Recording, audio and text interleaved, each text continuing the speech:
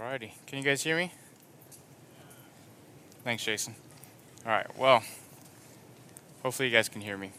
Um, so my name is Calvin. I don't know if many of you guys do know me or don't know me, but that's fine. But my name is Calvin. I actually used to serve at Kairos a while ago, back when I was younger.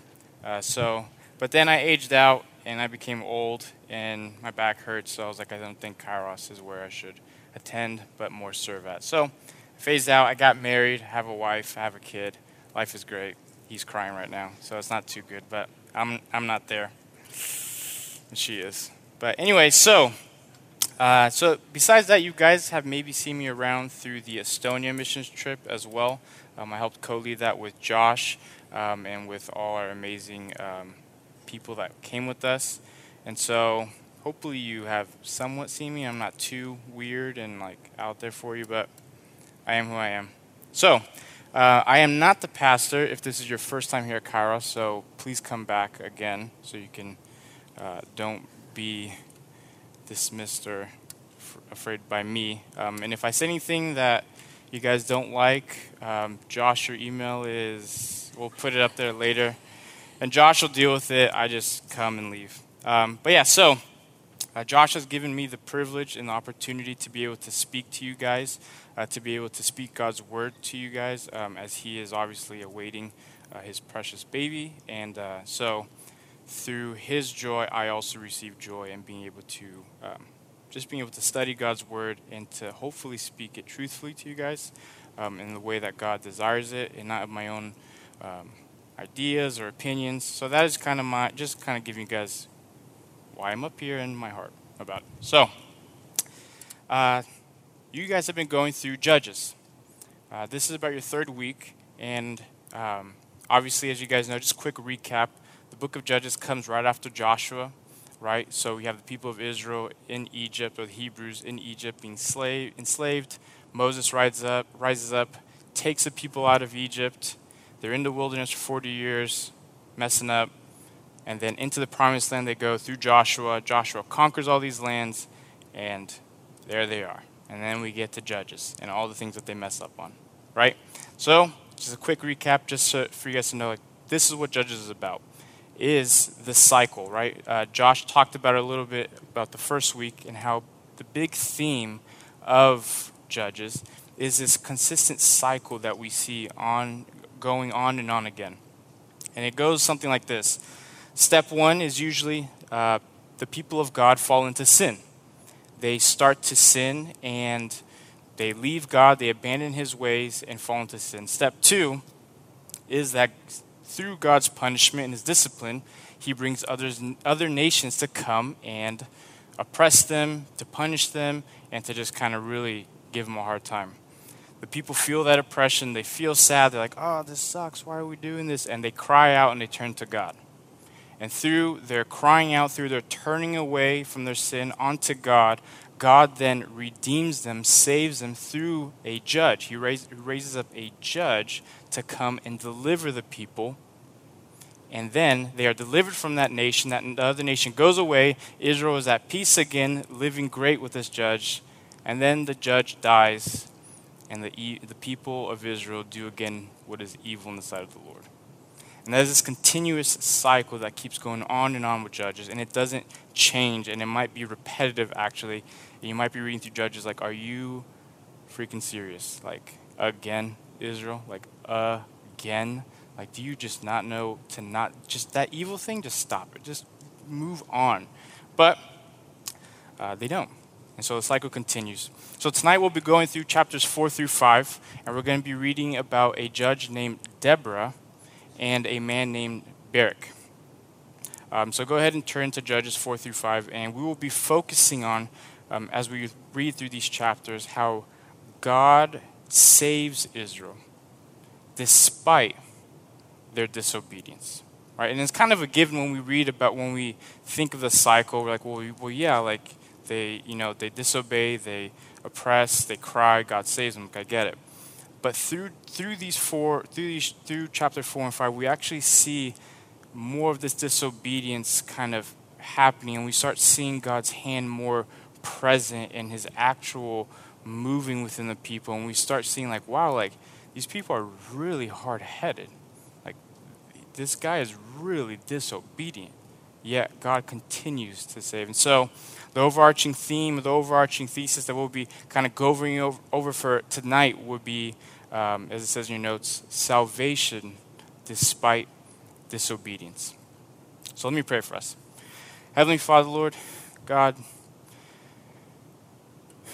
just thank you, Lord, for tonight.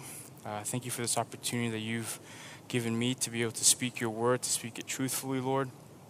God, as we just wrestle with these ideas, with these concepts, with these truths, Lord, let us be able to come to your word humbly, to see it as authority, to learn from it, to be molded by it, God, and through that we can see your holiness, your glory. We can see our need and dependency on you, Lord. And so, God, just be with us tonight. Whatever is distracting us, whatever is coming into our minds, whatever might be just allowing us to not pay attention or to be distracted, God, that you can help us have self-control, to be present in where we are, mindful, and to be able to take these things and apply it to our lives and to each other through community. So be with us, God. In Jesus' name we pray. Amen. All right, so chapter 4. Let's jump right into it. Verses 1 through 3.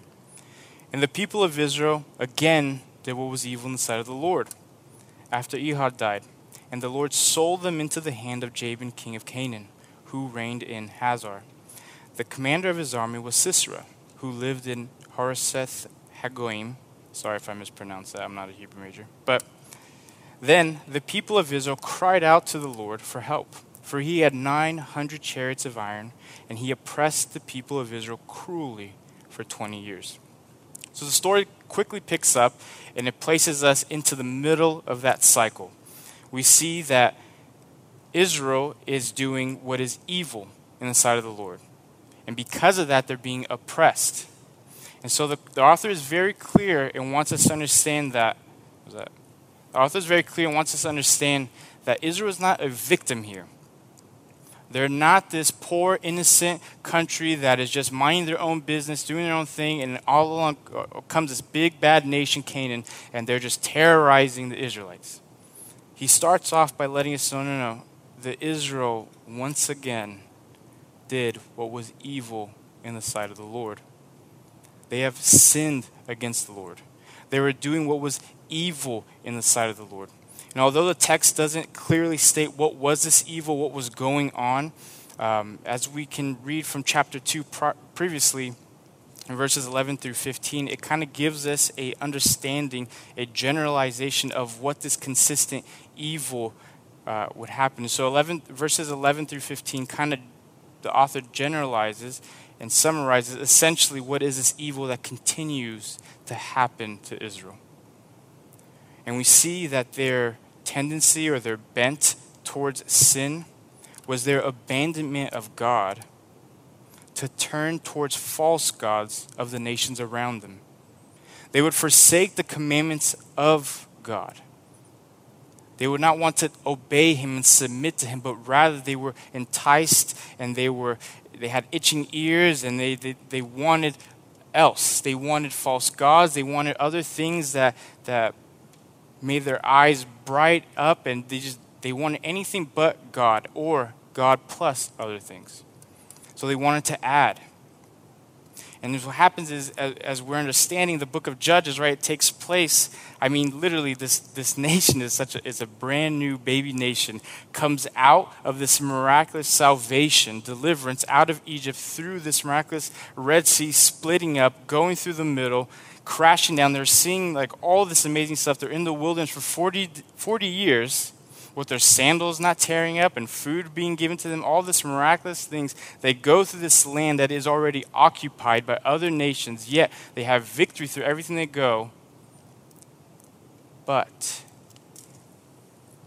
their hearts desire false gods. They desire to do what is evil in the sight of the Lord. Sometimes I look at Israel, I'm like, man, Israel's like that dog that like when he sees a squirrel, you're like playing with the dog and you're like, hey, look at this ball. And he's like, oh, this is the bet. Is that a squirrel? And Israel's that same way where they're like, oh, here's God, like my redeemer, my deliverer. Like I can't. Who's that? Is that Baal? Like, oh, what did he have over? I know, but, and you're just like, Israel, come on, bro. But we can't be too harsh on Israel because at times we are like that as well. We are quick to turn. We are quick to do what is evil in the sight of the Lord. And so, what does God do? He decides to sell them. It's kind of a weird term for God to use, that he says he sold them into the hand of Jabin, king of Canaan. We see that the reason for the oppression, the hand who is orchestrating this, the person who is behind all this is God himself. He hands over Israel. He gives them into another nation for them to oppress, for them to cause chaos, to oppress them heavily. And so we see that God hands them over to the king of Canaan, Jabin. And in Jabin, we see that he has a commander named Sisera. And Sisera has this grand army with 900 chariots made of iron. And you just can imagine, like, man, that is a fleet. Like 900 chariots with 2 people on it, with horses and swords. And you're just like, if that thing comes rumbling down, like, we're all running. And so it's this presence of power, it's this presence of strength that he is oppressing the people. And for 20 years, he oppresses the nation of Israel. And we see that God is disciplining Israel. He is disciplining them by handing them over to other nations. We have to understand that remember, Israel is not a poor little victim. They're not this innocent entity or state that were just minding their own business, and all of a sudden, big, bad, mean old God just said, hey, guess what? A nation's coming in, they're going to take over you. They're going to oppress you. And you better worship me still. That's at times we mistake the identity of the one who is being oppressed, or the one that is under God's hand or under God's wrath. And we like to think that most people are innocent. We like to think that we are this innocent people that didn't deserve what is happening to us. And though God does not operate in that way where he now sees your sin and decides to punish you here on this earth, like Josh was mentioning, how the church is not meant for that. God doesn't operate in that way anymore. He operates through grace, but through his children, he disciplines. He sees them in sin. He sees their need to grow. And like we sang earlier, though you slay me, I worship you. And that's like, if you guys think about it, that's such a crazy thing to sing. Like, you guys all sing it. You guys are weird. You guys all saying, though you slay me and hurt me and break me and bring me down, I will worship you. And you're like, why? Why would you, are you like have Stockholm syndrome? Like, what's going on? Like, why would you do that? Why would you worship someone that hurts you? What is the purpose of God's discipline? What is the purpose of his hand feeling so weighty on top of us? And that is what we have to understand and we have to see, is that as God oppresses and he pushes his hand on Israel, as he pushes his hand on us, as he breaks us down, he is building us up in Christ. He is growing us and leading us away from sin. The hurt that we feel is not necessarily a result of God's oh man, like God's love hurts. Like that can last forever, but God's love hurts because the reality is that we are sinful. We are sinful people. We love sinful things. We like to follow our passions and our desires. And so when we are faced with a holy, white, burning love, it hurts. And so, God's hand is heavy on Israel so that they can feel the weight of their sin in hopes of turning towards God. And, like the cycle shows, verse 3, it works. They turn. They cry out to God. They realize that, man, we've been messing up. We need something. We can't figure this out. It's been 20 years. We're still crying out, and we need someone else. We need something. We need someone to save us, to redeem us.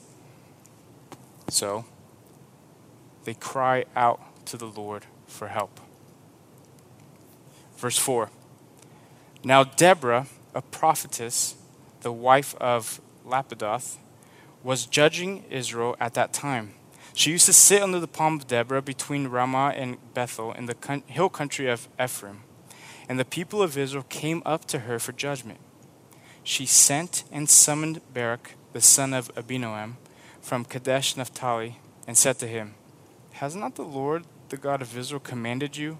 Go, gather your men in Mount Tabor, taking 10,000 from the people of Naphtali and the people of Zebulun, and I will draw out Sisera, the general of Jabin's army, to meet you by the river Kishon, with his chariots and his troops, and I will give him into your hand. Barak said to her, If you go with me, I will go. But if you will not go with me, I will not go. And she said, I will surely go with you.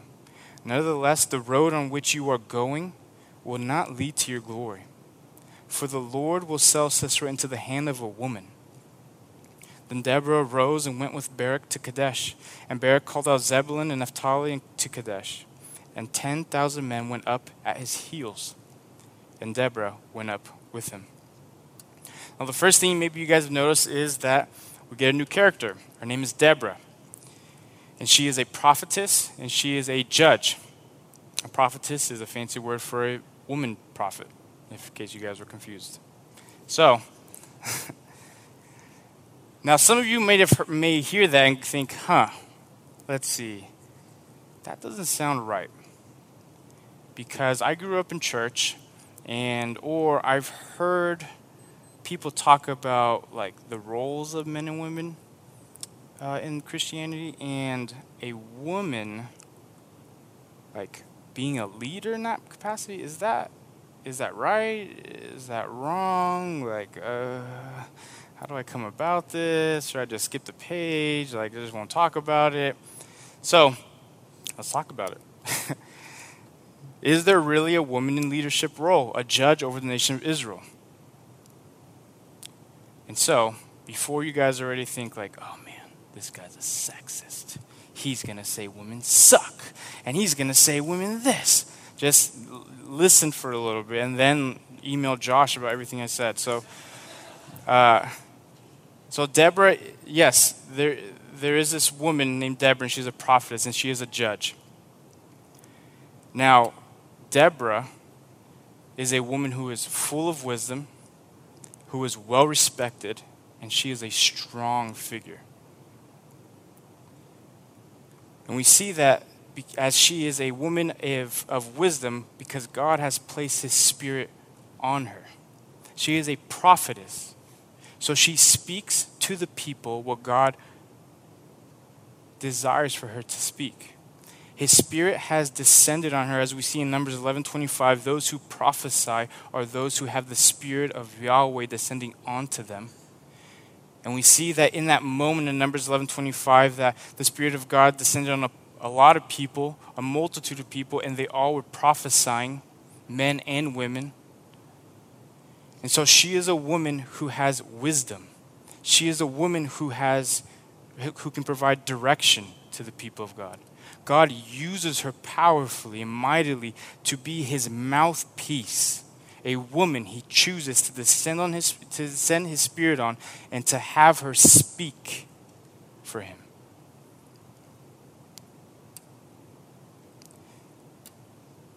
And in Exodus 15, we see that same instance happen again with Miriam, right? If you guys remember back then, Miriam is Aaron's sister, and Moses' sister, right? And so their sister Miriam is a prophetess, Exodus tells us.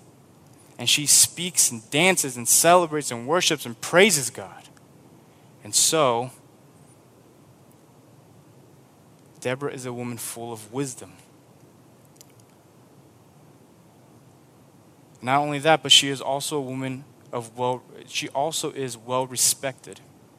as it shows that the people of Israel would come to her for judgment, right? I mean, imagine this, like, she's this woman sitting under a palm tree that she decided to name after herself. So she's like, this is the Deborah tree now, so that's what you guys are going to call it. So she's sitting under her own tree, chilling there, all the way down in Ephraim, right? And Israel's pretty large, especially if you're walking around it. It's not like the size of Brentwood. And so there she is in Ephraim, and then people around go to her for judgment. They travel miles and miles away, days and days of journey to be able to come to her and ask her questions, to hear her opinions, to hear what she has to say.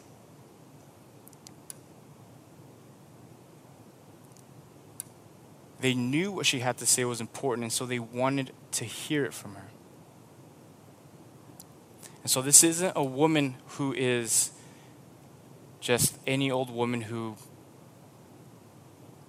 those people, they're just like, oh man, like this lady, she's just like a cranky old lady. She's like, just talks so much. No, she was a woman respected. She was a woman full of wisdom. And on top of that, she was a strong figure. We see her displaying her strong figure in verses 6, as it says that she sent and summoned Barak and then confronted him on top of that. So not only is this woman a strong presence, but she's like, hey, get that guy, bring him over here, and I'm about to ask him, what's your deal? Like, why aren't you doing the things that God is telling you to do?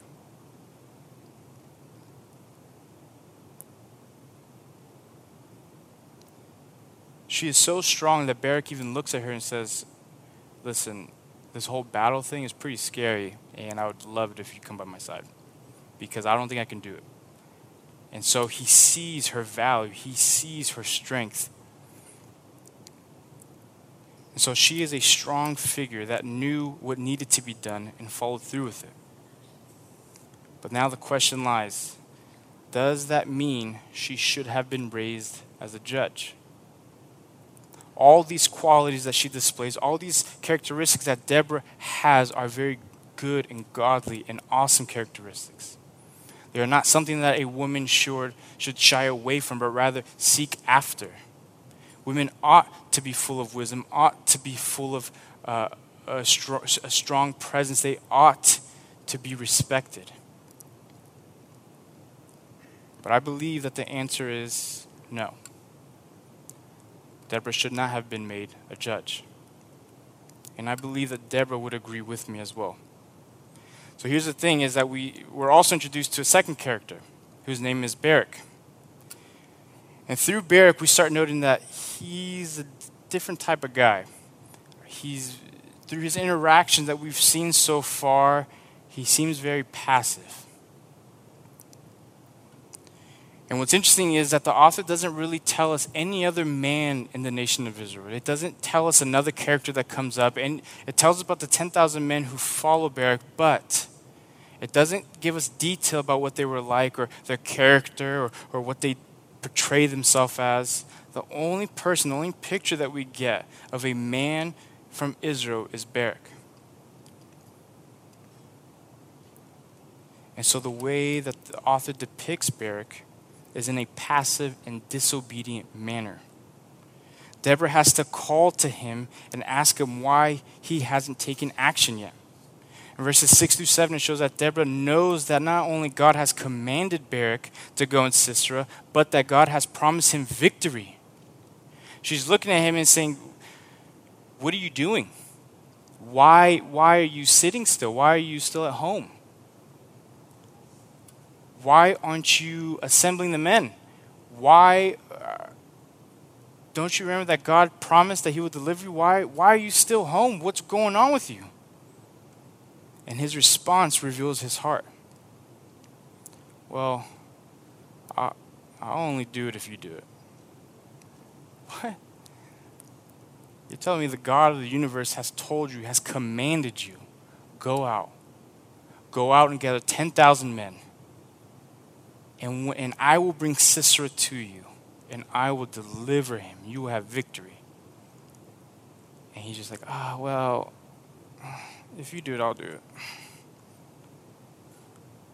Passiveness. I don't want to take action. I'd just rather sit back. I'd rather have someone else do it. Can you do it, Deborah? This is so hard. I mean, you're just sitting under a tree. Just get up. Can you do it instead?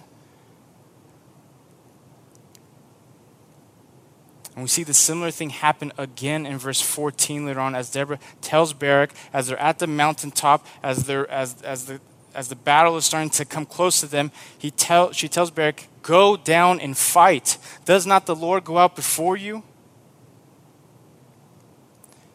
So we start seeing that the way that Barak is painted is in a very passive picture. He's a disobedient man, and the author kind of leads us to assume that the men of Israel are also this type of way. There is a lack of a manly presence, of a manly role, of a manly leadership, protection, provider. In chapter 5, that is also connected to this chapter, as Deborah and Barak have a song that they sing because they have victory, and they're praising the Lord for all their victories. Deborah goes on a rant in the middle of it and says, all these tribes are lazy and they didn't do anything. They didn't come to help us. They want to sit by their ships and they want to tend to their flocks, to listen to them whistle. Have you ever heard a sheep whistle? What are you waiting for? You're sitting by lazily, idly doing nothing. You're passive. And so we see that the heart of Israel, the heart of the men of Israel, is pictured in Barak. They were passive. They did not want to take their responsibility. They did not want to take on their roles as leaders, but instead they decided to sit back and be passive. And what's interesting is passiveness, man, if you are a guy, and this happens to women too, but if you are a guy, passiveness is huge. Huge, huge, huge, huge. I know, because I'm a guy, and I struggle with that, so just in case you're wondering. But we see that as men, you give us an option to not make decisions, to not step up, to sit back, to have someone care for us. Oh man, we'll quickly jump to that. Our flesh desires that. One of the biggest issues in marital relationships is the man treating his wife as a mom. He's just like, why are the dishes still dirty? Why is the bed not made? Why is my clothes dirty? Why is my food not made? What's going on? You're supposed to take care of me. You're supposed to tend to me. You're supposed to, I need this. Like, why aren't you taking care of me? And the woman's just like, oh, I will slap you so hard right now. Why are you passive? Get your butt up and help me do the dishes. And you're just like, and you see that this tendency that we have as men is to be passive. It's to sit back and to let someone else do it. Someone else can do it. Even to the point of, just tell her to do it. Why can't she do it? Why do I have to get up in the middle of the night and check to see if there's an intruder in the house? Tell her to do it. Why do I gotta tell that big guy to stop yelling at us? Tell her to do it. Like, why do I have to do this stuff? And some of us, unfortunately, have even seen that in our own homes growing up. Through our own father figures or through other families maybe that we know of. And we see what happens in that family is we see this strong, faithful woman who makes decisions of the household, who leads the family, who protects for the family, who will sacrifice for the family, while the father passively sits by and allows the wife to take on the role that is meant for him. And see, again, what I want you guys to understand is these characteristics that this woman takes on does not show that she is a horrible woman. It doesn't mean that because the woman is strong, that because she is faithful, maybe she has more faith than her husband, does not mean that she is wrong in her doing that. She ought to be quiet and sit down. But the sin of that situation falls on the man, his passiveness, his inability to stand, to be the person that God has commanded and created him to be. And so in that vacuum of sin, in that absence of a manly presence, the woman is forced to rise up. The woman is forced to take on the roles that the man ought to do.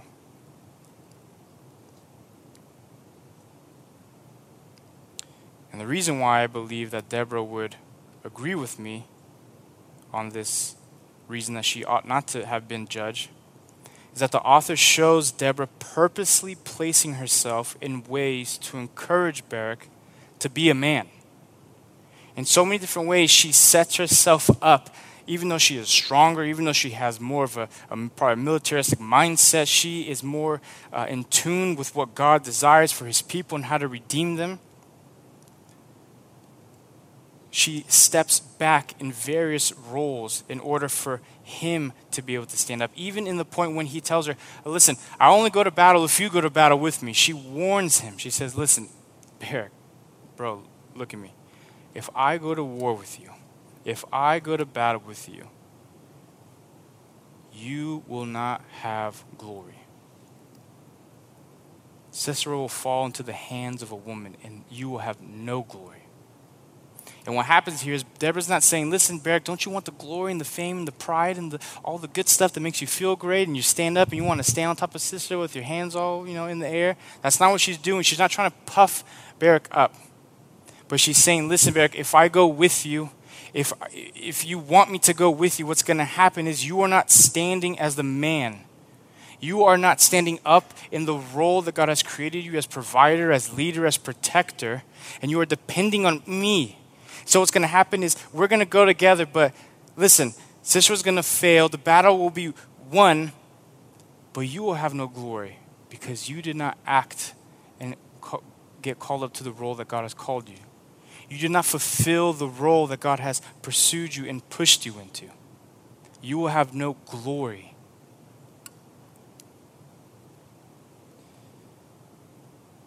And in verses 10 and 14 and 15 and 22, we see Deborah doing different things where she is behind. She stays behind to allow Barak to be the leader, for him to lead the men up the hill, for him to lead the men down into battle. And then all of a sudden, Barak gets a confidence boost and he chases after Sisera into the wilderness. And you're just like, and you see that the author is letting Deborah stay low. She is not all of a sudden as prominent or as this forceful figure that you would expect her to be, that she has potential to be. Why? Because she chooses not to. Deborah is a God-fearing powerhouse of a woman. But because of the disobedience of the men in Israel, there is a distortion in how the roles ought to be. And so, Deborah steps up as judge instead of a man that ought to have taken on that role. And what I want you guys to understand real quick before we before we move on from this is we talk a lot about what it means to be a man. And, or at least, I do because I have guys in my groups. I talk about that. Girls probably don't talk much about that. We probably should help your girls understand what a man ought to be. Help your girls understand what to look for in a man. That would be really helpful to shame some of these boys sometimes. But anyway, so what I want you guys to understand right now is when we, through our Christian worldview, through our Christian mindset, when we tell people to be men, when we encourage and uplift men to be like men, when they don't act in those ways, when they don't act as a biblical man who is a protector, a leader, a provider, self-control, holiness, all these great and wonderful attributes, the opposite of that does not mean that he is a woman. So many times in our culture we say, why aren't you acting like a man? You're acting like a girl right now. And we tend to set this oppositeness of, okay, if you're not this powerful, strong leader of a man, you're a sissy woman. No. That is not biblical whatsoever. The opposite of a true man is an ungodly person. godly men and godly women have equal attributes, equal value. The opposite of both of them are ungodly people. Okay? So I just want to make that clear. When I say that Barak is not acting like a true man, it doesn't mean that he's acting like a woman. No. Because if he was acting like a woman, maybe he'd actually do something like Deborah, right? That is a godly woman who knows how to act, knows how to take charge, knows what to do, and is God-fearing. But instead, he acts disobedient and passive. So, what we read in verse 7 kind of depicts and shows everything, and we see that, "And I will draw out Sisera, the general of Jabin's army, to meet you by the river Kishon and his chariots and his troops, and I will give them into your hand." Deborah's reiterating what God has prophesied and what he has promised to Barak. And his response reveals again his heart. "I will only go if you go." Instead of responding in faithfulness, Barak responds in doubt and is forced to take action by leading Deborah into a role that she not ought to be.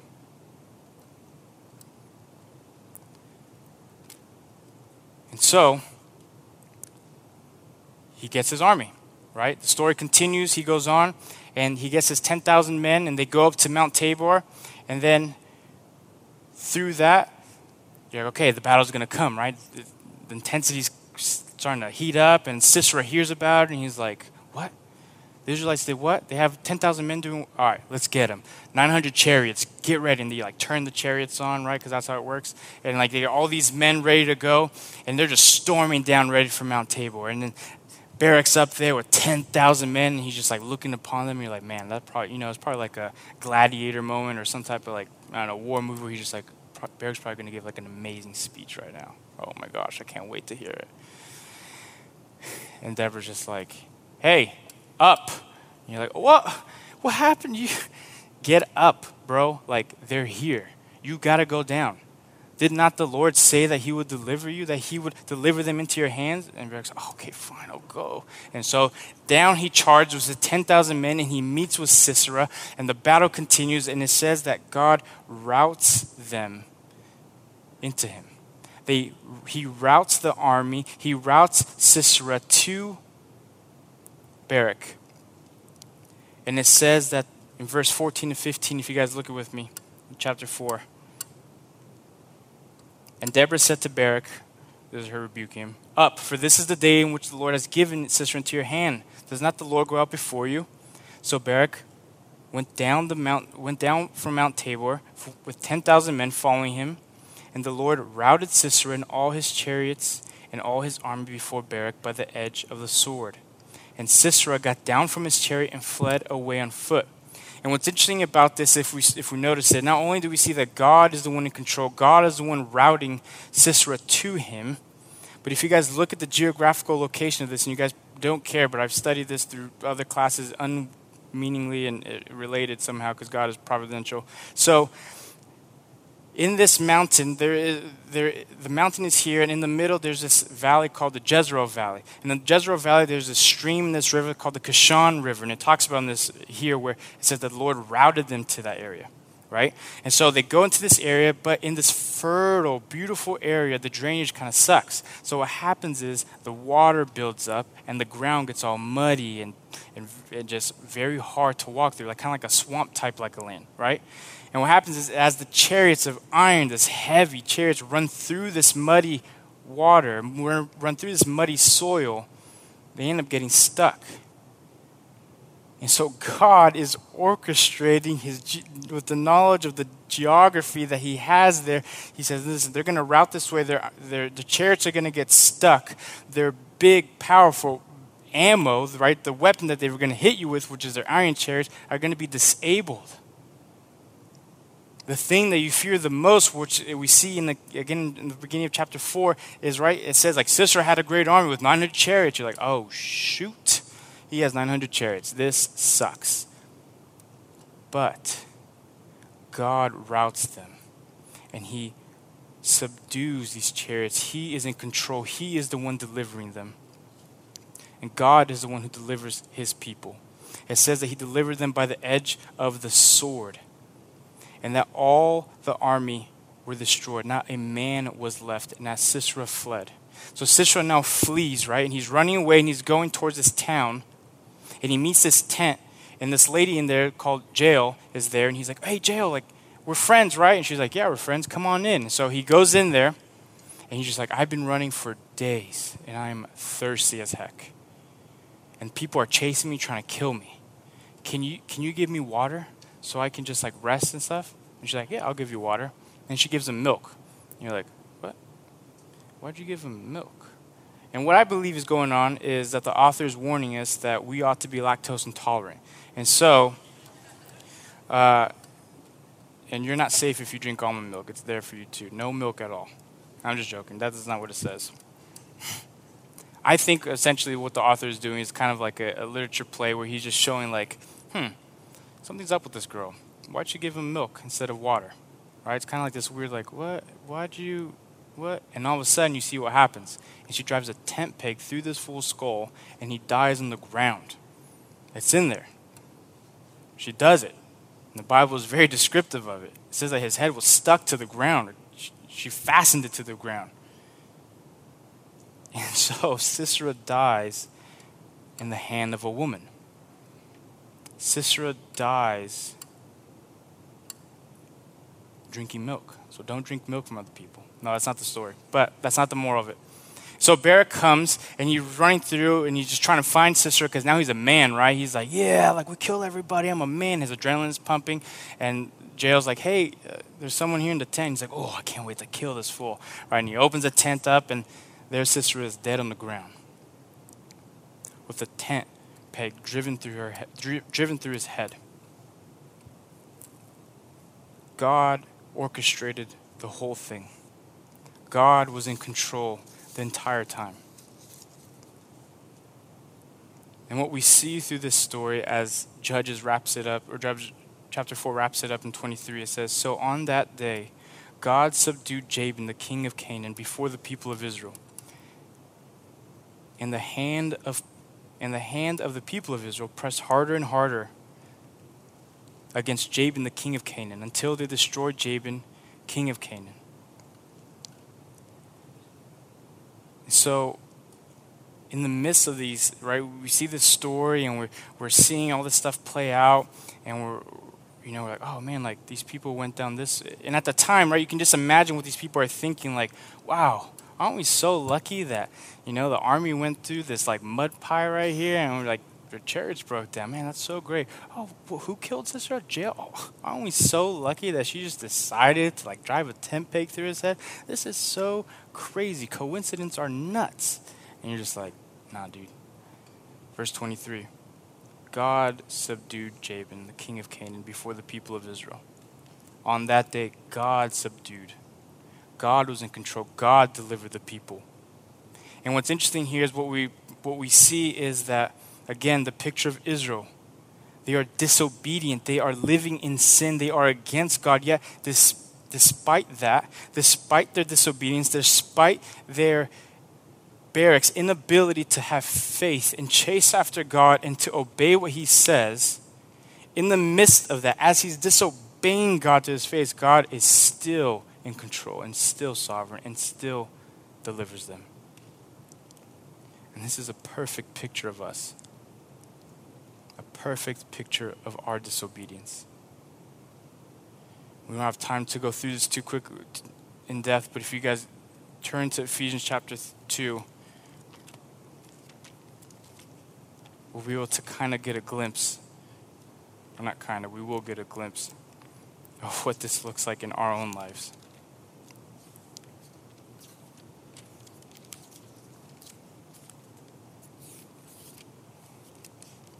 Anyone know where Ephesians is? Just kidding. I got it. All right. So, what we see here is that we notice that God has redeemed the people through the disobedience. And when we read chapter 2 of Ephesians, we start noticing some similar ideas and some similar concepts being brought up. Paul starts off by talking about how, listen, you are dead in your sins. You are dead in your trespasses. You cannot do anything. You follow the prince of the power of this air. You follow the course of this world. You are sons of disobedience. Instead of following me, instead of desiring me, you live out the passions of your flesh. You carry out the desires of your body and your mind. You want anything and everything but God. Your nature, what you have inside, that gut feeling, drives you consistently towards sin.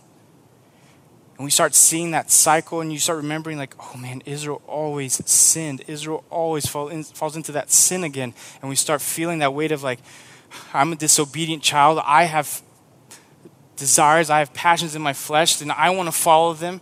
And I've noticed, and I can't get out of this sin.